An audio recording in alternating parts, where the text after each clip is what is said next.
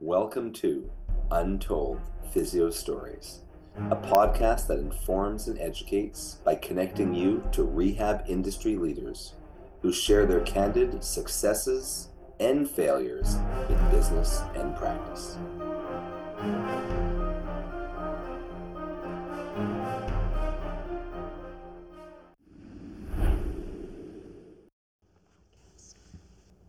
Welcome back to Untold Physio Stories, the podcast with the best physical therapy stories or physiotherapy stories now that I'm in Canada you'll ever hear in the history of the world.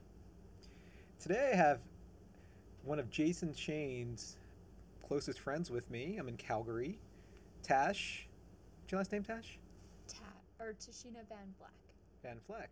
All right, well, welcome to Untold Physio Stories, and I hear that you have maybe a needling story or two for us. Yep, Jason has had the inside glimpse on this for the last 4 years, and I've had some pretty memorable things happen with needling. Like what? Well, one of the first stories that came to mind for the untold stories, and it's more to just get it out there because they're just things can kind of go wrong or just be unexpected, was I think probably like a month after finishing my acupuncture training. I had a shoulder guy come in. He had some shoulder pain, pretty typical bursitis, tendonitis sort of thing. Did maybe like 6 little acupuncture points, left him there for 15 minutes. He left the clinic that day, no big deal. And then I got a call on Monday from him, and it basically said, hey, I've been in the hospital all weekend right after you acupunctured me.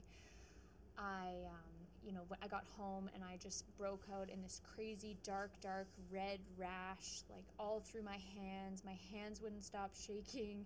And at this point, I'm like, thank God I didn't give him a pneumothorax. Like, rashing is not a sign of pneumothorax.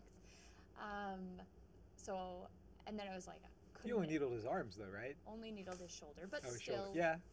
you know, If you did the shoulder wrong, you I wasn't you anywhere could. close, but Yeah. anyways, rashing, and he was really sick and he's in the hospital. So he was a little bit traumatized, like not sure what to make of it. It was like, obviously, this person's never going to see me again. Just a little traumatized. Wow, I think I'd be more than a little traumatized. I'm hospitalizing people, had to do like a incident report for the clinic. That's fun. Anyway, so then like a week later, he's booked in my schedule, and I'm like, oh, he wants to see me again for his shoulder. Like, okay, that's okay. And he comes in and he's like, okay, well, obviously, I don't think we should do acupuncture, but I wanted to come in and let you know that I've been diagnosed with Lyme disease, and they think that the acupuncture exacerbated my symptoms of Lyme disease. So in like some weird convoluted way, he was like, thank you. You saved me. He was like, I was in Minnesota. So it all kind of came together, and then I could go back to acupuncturing. Did you? Kind of. So it was 2 weeks between the when you hospitalized him. Yes. Not really though. Yeah. He was hospitalized after he was had acupuncture. Had you needled anyone in that time? I might have needled one person, like 1 point or something in their hand, Mm-hmm. maybe, in that time. And those were my patients who were like, we're doing it, right? We're doing the acupuncture. So, Okay. yeah. So other ones are like, hey, we getting the acu today, and you're like, how about we do something else? How about LI4, if anyone knows that spot? So, it's in Nope. the hand. Most of us who listen in the U.S. are just doing dry needling. We don't know Yeah. anything about acupuncture, and if Yeah. we're not doing acupuncture, if any acupuncturists are listening, I doubt it, but we're not doing acupuncture as PTs or chiros in the United States. It's dry needling.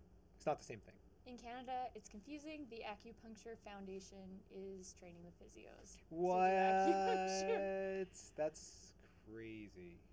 All right. Well, that is a great story. I Yeah, probably would have been way more traumatized by that. Um, well, thanks, Tash. no problem. I have lots more if you need more Ah, terribleness. no, no, no, no. We're fine. That is perfect. So thanks for listening. If anyone knows anything about Lyme disease and acupuncture and can relate to this case study, that'd be great. Comment. Leave a message. Thanks for listening. Leave us a review on iTunes. Subscribe. That always helps us out. Share the podcast with your friends. And check back next time for another Untold Physio Stories.